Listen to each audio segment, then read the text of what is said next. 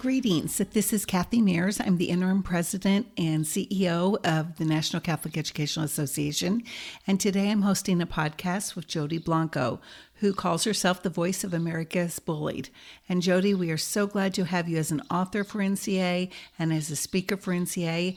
And now you're doing our first master class. So welcome, Jody.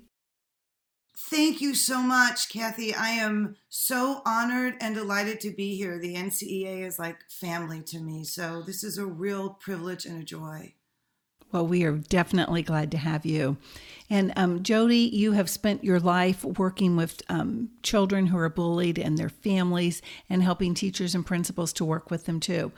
Can you give us a short update on your career and how you got to this moment to be talking to me on this podcast? Sure. Well, from fifth grade through high school, I was the kid that nobody wanted to be caught dead hanging out with. I cried myself to sleep for the same reason that so many other kids struggle to fit in today, simply for being different. My school years were a nightmare.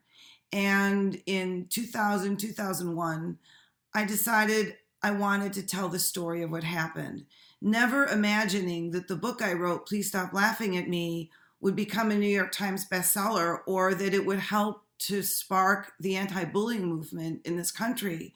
But it did. I mean, God had a plan. And the minute my book hit, suddenly, I mean, literally hundreds and hundreds of kids started reaching out to me, asking me for help. And I gave up my career in business, and I started traveling to schools, answering these cries for help one at a time. And over time, that sort of evolved into this mission and career that I have called INJA. It's not just joking around, where I actually go into schools. I do age-appropriate presentations for students, lots of different professional development, and I also do presentations and work with parents.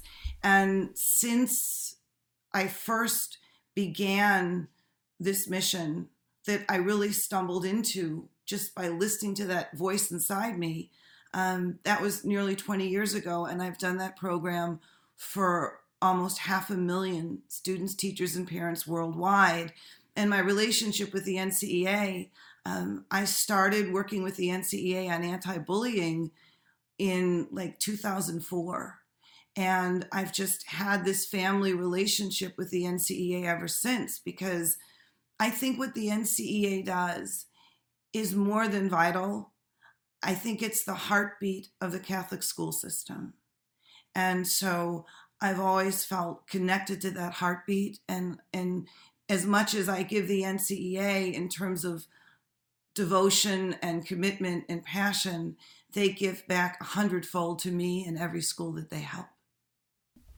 Thank you. That was really nice of you to say all those kind things about NCA, but we do try to present people like you, people who care, and people who understand that students are at the heart of our work and the most important part of our work.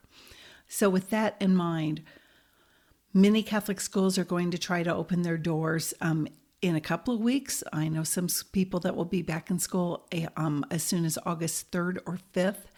And we're all worried about the virus and how to open up and what happened during the last 4 months, or even close to 5 months that we haven't seen children, and how will our relationships be? How will the students be? Everybody's thinking that they're going to be scared. Everyone's thinking that how are we going to keep them safe? There's just so many thoughts and emotions with opening school this year that we've never had before. So what's your take on that? How do you think it's going to go? Well, I think that with this challenge comes unprecedented opportunity. And what I mean by that is the predominant emotion for most of us going in is going to be fear, the fear of the unknown, the fear of uncertainty. But the fact that everybody is going in with that same fear of uncertainty, administrators, teachers, just school personnel, non-faculty, like the cafeteria workers, the school nurse, the maintenance engineers. I mean, a school is a community. A school is a microcosm of the real world. It's a community. And everybody in our school communities are going to have that same fear. And that fear can either put people on edge and make them conflict. It can create dissonance, or it can create discovery, because it's something we share together. And if we're supportive and lead with truth and compassion and are open and communicative, this can be an opportunity for teachers to deepen their bond with students, for administrators to deepen their bond with teachers, and for the school as a whole to deepen its bond with parents. It's going to be about leading with truth and compassion, and it's going to be about consistent communication across the board. So my general take on back to school this fall is that, as scary and uncertain as it seems on the surface, if we can look beneath that surface and we can connect to our best selves, and we can remember to have faith and remember our sense of purpose, and also have a sense of adventure, that this can be the fall that not only redefines what beauty and joy we are as a Catholic school community, but it can be the fall that lifts us to a whole new relationship level and that will have lasting impact. Also, distance learning. You know, I just did a blog post about this, about not throwing out the baby with the bathwater. There were aspects of distance learning that worked, that were effective. And we can certainly integrate some of those things into blended learning models as we embrace this new back to school reality. So my simple answer is, with uncertainty, with challenge, comes unprecedented opportunity. And it's a matter of identifying what these opportunities are and then having strategized to maximize their positive impact. And that's what my masterclass sessions are going to be about with the NCEA. Identifying those opportunities with students and having strategies and tools to maximize them, and identifying those opportunities with parents and having strategies and tools to maximize them. Your emphasis on communication is really important, I think. I think that when we have disagreements or problems, I think that it results out of a lack of communication. It's no one's fault. Most people have great intentions to fully communicate, but then life happens, something happens, and we don't communicate as well as we could. And we fail to recognize, too, that some people need different types of communication. So what are some of the things you're going to talk about with communication during the masterclass? Well, I'm going to talk about the 3 tenets of emotional credibility in communication, because there's a difference, Kathy, between authority and emotional credibility. And a lot of people get that confused. Authority is when you have authority over a situation. A teacher has authority over her students. A principal has authority over the school. A parent has authority over their child.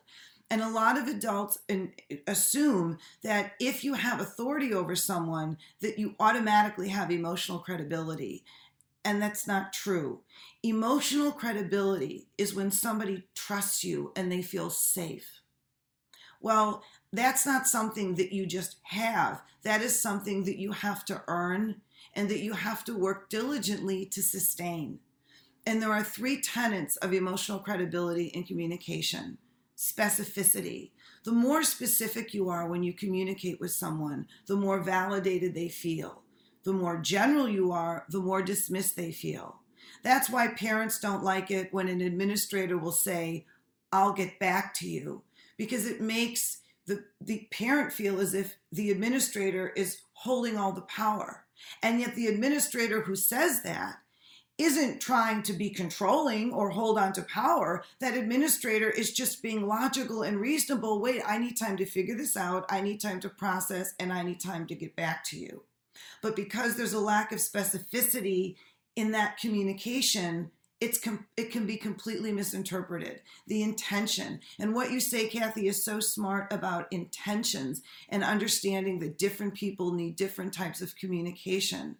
And so part of the masterclass is going to be me helping attendees or participants understand what those different types of people are and what those different types of communications are. So credibility and communication. Tenet 1, specificity. Specificity engenders trust.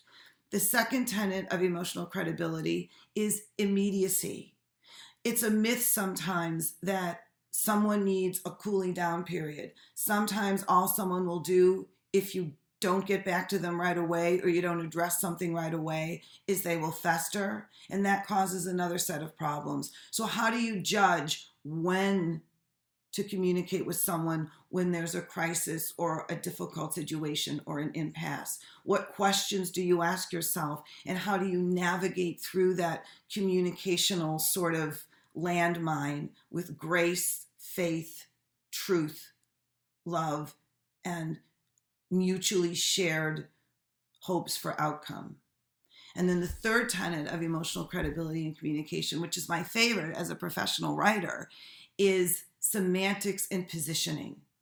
One of the biggest challenges with communication, whether it's a teacher communicating to a student or a principal or teacher communicating to a parent, is semantics and positioning. If you present something negatively, it's going to be perceived that way. So present it the way you want it perceived. If you want that parent to feel confident that the school has got its act together, that everything is going to be okay this fall, that we got this, then you need to present it that way. And sometimes when we present or when we're just having a conversation with someone, our own defense mechanisms get in the way and everything goes kerflooey from there. So how do we employ the three tenets of emotional credibility and communication? How do we maintain an awareness of our own feeling and state of mind when we're communicating?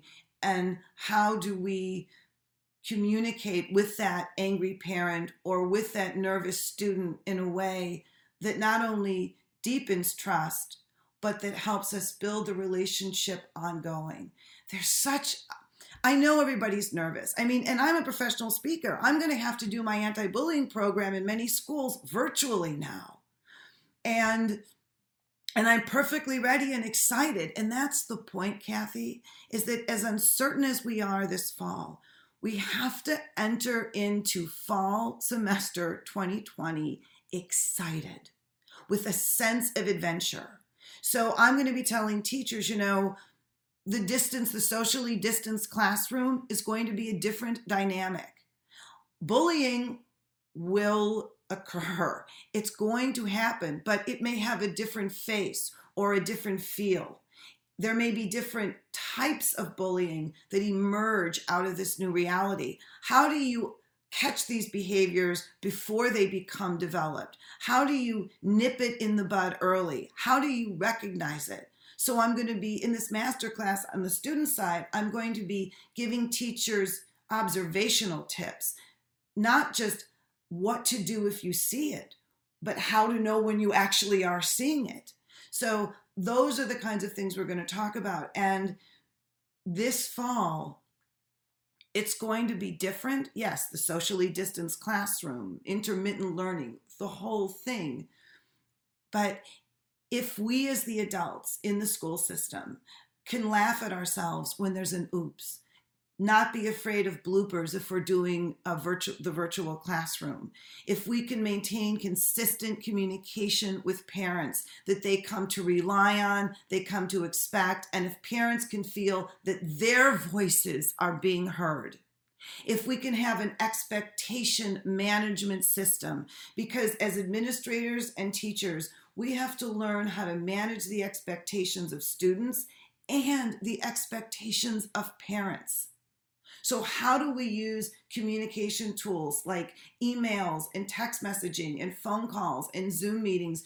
How do we have communications policies and procedures in place that are comfortable, kind, practical, and realistic, that manages everybody's expectations and that maintains an accountability on both sides? So that if a parent isn't getting the communication they think they should expect, there are procedures for communicating with the school that allow everyone to behave with confidence and grace. How do we do that? That's what this masterclass is going to be about. And my goal with this masterclass is to give everyone enough tools in their toolbox that when they walk away with this shiny new toolbox from the NCEA, that instead of feeling, oh, I'm a little less nervous about fall, they say to themselves, I'm excited. This is going to be an adventure. I'm excited. That's what I want to achieve.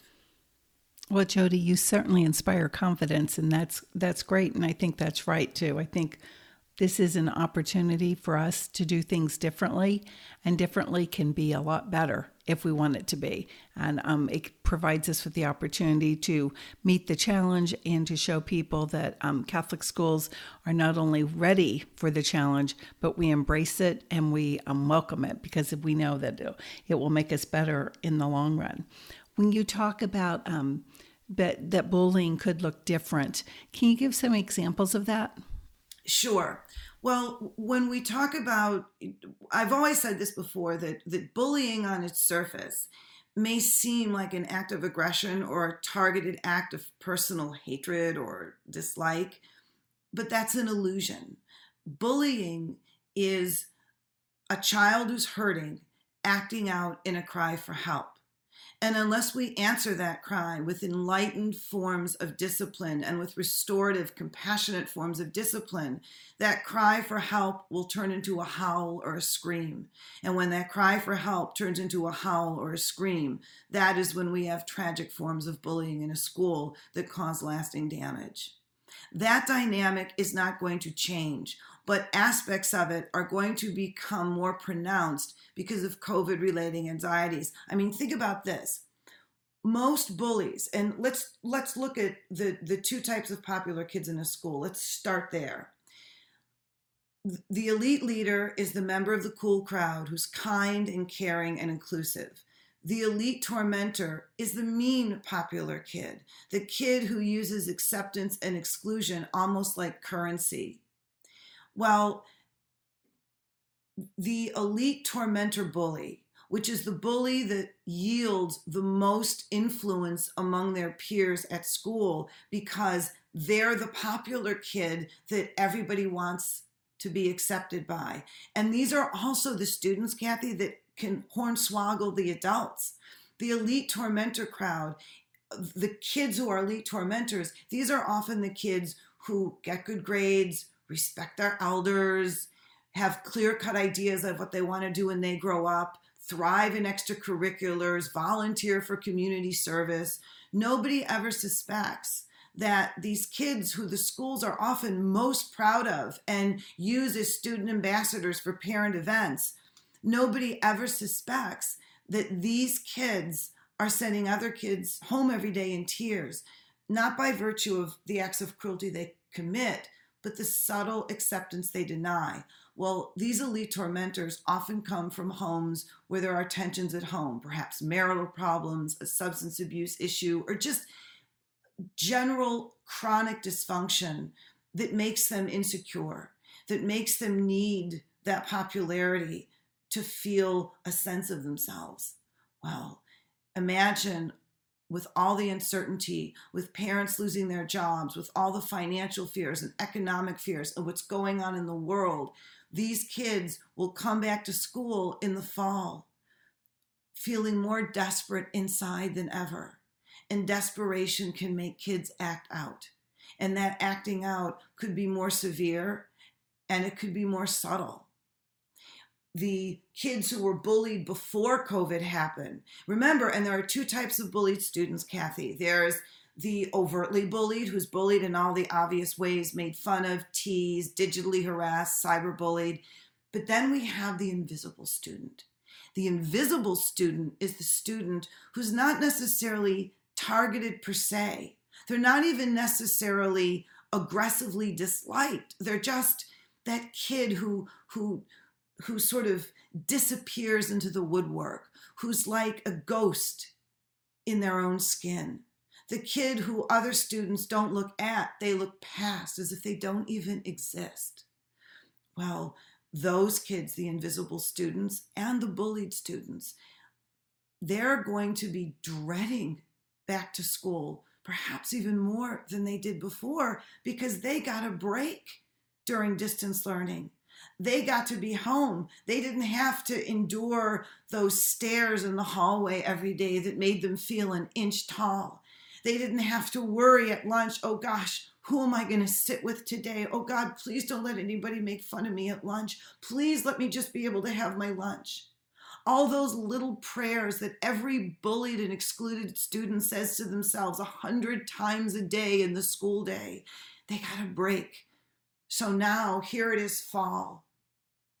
And so their fear and their desperation is going to be higher too. And that's where the bullying is going to have a different dynamic, because it's going to be fueled by a deeper desperation in some kids. So how do we identify that? And how do we love them up as the Catholic school system, not just the victims, but the bullies, so that we can completely redefine this dynamic? When I tell you this is an opportunity this fall, Kathy, I mean that with my heart, but we have got to go in there excited about it and knowing we can do it. And I'm going to do everything with the NCA that I can to make that happen, and everything I can when I go back into the schools in the fall and do my anti-bullying program, whether it's virtually, in person, or both. Together, as a community, with all of us, we got this. And to break a grammar rule, please don't listen to me, oh saint of grammar. We do got this. We do. But we're going to have to go in there with the right attitude. And it could change everything. We could end up saving lives that we didn't think we would save. I really am excited. I am too. I think that a lot of good things can come out of the work that we will do this fall with students and families, and I think that's good. Jody, in addition to the masterclass, which we're glad that you will begin next week through webinars for NCA, and you can go to nca.org to register. You also have written several books for NCEA, and then you have your New York Times bestseller book that is called Please Don't Laugh at Me. Can you talk a little bit about your books and why people might want to purchase them? Yes, well, let's start with the NCEA briefs, because I am so proud of those. I just, you know how you do things in your life and you're just really proud of? That's one of them, because they were generated by schools coming to me. Because I do my program, my anti-bullying program, I go into schools, and then principals and teachers and students and parents would come to me and ask me for information. Do you have this written down? Do you have that written down? And I realized I didn't. So I went to the NCEA and I said, hey, I should probably be writing this stuff down. All these things that I do, these aspects of my, especially my professional development. And the NCEA was gracious enough and gave me the privilege of their trust to encourage me to do these briefs. And that's what they are. And there's 3 briefs. There's a primer on compassionate discipline, which is basically restorative forms of discipline. Because if traditional punishment only makes an angry child angrier and an insensitive child more insensitive. So we need more compassionate forms of discipline that help kids connect to their empathy and develop it like a muscle. And that's what that book does. And these are short, they're not long, so they're not cumbersome or intimidating, and they're very conversational. I'm not all about, there's not a lot of lingo in there. It's just me speaking to administrators and teachers heart to heart about what I've learned working in the school system for 20 years, and then what I know as a former, communications professional. I taught communications at 2 universities. So it's all of that kind of combined. The second one is a primer on bullying intervention. And all of these briefs are core Catholic values based. So everything that I teach in the briefs and everything I do in my professional development, they all emanate from the light and wisdom of core Catholic values. And a primer on bullying intervention is everything: how to intervene, the different types of bullying, the typical profile of the bullied student, which is the ancient child, which is that old soul. That's typically the student who tends to get bullied or be excluded, and how to identify that student and work with them. So that's the whole holistic approach on bullying intervention. It's sort of like the entire sort of spectrum of it. And then the other one, which is my most popular speaking series, is how to deal with challenging parents. I have a talk when parents bully the school, and it's always standing room only. That book is on how to deal with challenging parents, the different types of challenging parents, the helicopter parent, the friend parent, the executive parent, identifying all the different types of parents and understanding how to work with them and partner with them, because that too is what the masterclass is about, is how do you partner effectively with parents? And that brief is about understanding parents, understanding that fear and a feeling of lack of control is what motivates most of their difficult behaviors, and how to mitigate those behaviors with truth, compassion, wisdom, and grace. So those are the briefs. And please stop laughing at me. It's just my story. It's what started it all. And to tell you something kind of personal, please stop laughing at me. That memoir, when I was doing that book, when I came up with the idea for it, I didn't plan it. I woke up at 2 a.m. and I just had this idea, and I wrote it down on a shoebox. And that was the beginning of the journey. And this story I want in here, however you edit this down, this should be in here, because every publisher in New York rejected that book. Nobody wanted it. They all told me that bullying is a non-issue and there's no audience for that. So I actually had to fight tooth and nail to get that book published. And then when it was published, it got no media because it came out the same week that President Bush declared war on Iraq. It had nothing. I went to bed for a weekend and cried myself to sleep. I didn't get out of bed because in publishing, if you have a book and that happens, it gets no attention, the bookstores return it and you never write another book again. And I knew this because I had been an executive in the book business. And when I woke up after that weekend, and all I did was pray, Kathy, I mean it. I lit a candle. I said, God, please don't let this be a failure. Please, please, please. And my first phone call that I got was my publisher telling me they couldn't understand what happened, but my book was a New York Times bestseller. And the reason that happened is because even though I had no media, the bookstores had heard about the book. They ordered it. A fluke happened with Good Morning America that I was booked and canceled. But because I had been booked, the bookstores anticipated a lot of sales. So they had my book displayed. And even with no media or nothing, the book sold because the title and the cover resonated with parents, students, and teachers. And it's just my story of how I survived. That's a great story of spirit, too. I think the Holy Spirit may have been involved in that. Jody, thank you for speaking with me this morning. I'm so glad that we had this chance for you to explain what's going to happen in the masterclass and really tell your story. It's an important story because we all know children who are left out, who are bullied. And I know as a teacher, I always worked against it, but, we're not always successful either. And we want to do the best we can. And I think having more information always makes us better. And you've certainly provided that for people listening to this podcast. And I hope they'll take the time to register for your masterclass that begins next week in July, because I think that it's a really good place for people to go to learn. So I'm hopeful that they will join you. So thanks for being with us. Thanks for listening. We appreciate it very much. And we hope that everybody has a wonderful day. And we hope to see you at Jody's webinar. Thank you.